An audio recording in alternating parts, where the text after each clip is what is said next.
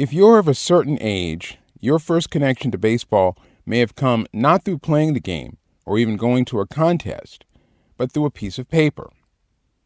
For 3 generations, boys and a few girls learned the national pastime through collecting baseball trading cards. You saved your allowance or the hard-earned money you received for doing chores, then purchased a package of cards. When you opened the pack, there was an array of players with their photos on one side of the individual card and stats on the other. Most of the players in the pack were run-of-the-mill, but every so often you'd strike gold with a Brooks Robinson or Willie Mays. Those were keepers. The rest could be traded with fellow collectors for cards to improve your stash. Now, if you had duplicates, they'd go into the spokes of your bicycle tires to make that awesome clicking sound. Oh, and don't forget the bubble gum. There was a supply of some of the blandest tasting chicle known to man in those packs, but in the context, it was manna.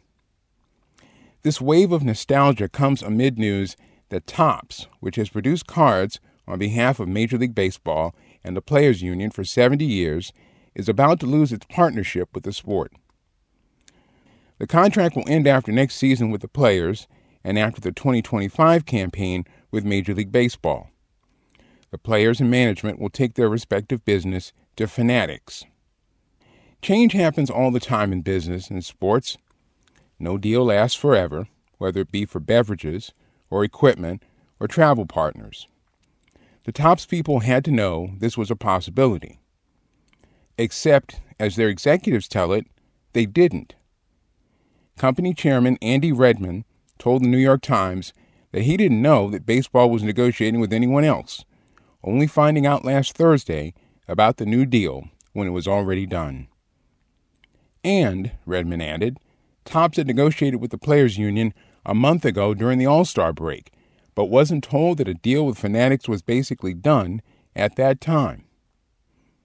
After news of baseball's deal with Fanatics was announced, Topps announced that a prospective merger that would have taken the new company public collapsed.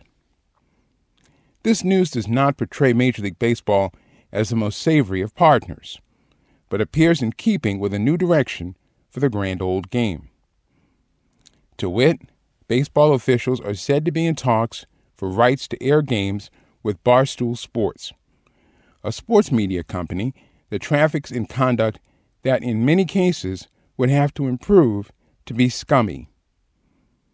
Under the leadership of founder Dave Portnoy, Barstool has been particularly offensive to women, specifically targeting female athletes and journalists. 11 years ago, Portnoy said that some women deserve to be raped. Asked about that social media post, Portnoy said, quote, "Correct. I stand by that. I think it's a funny joke," unquote.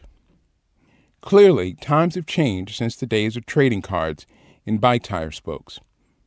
But class and honor never go out of style. Baseball officials and the Players Union would do well to remember that. And that's how I see it for this week. You can reach us via email with your questions and comments at sportsatlarge@gmail.com. And follow me on Twitter at sportsatlarge. Until next week, for all of us here, I'm Milton Kent. Thanks for listening, and enjoy the games.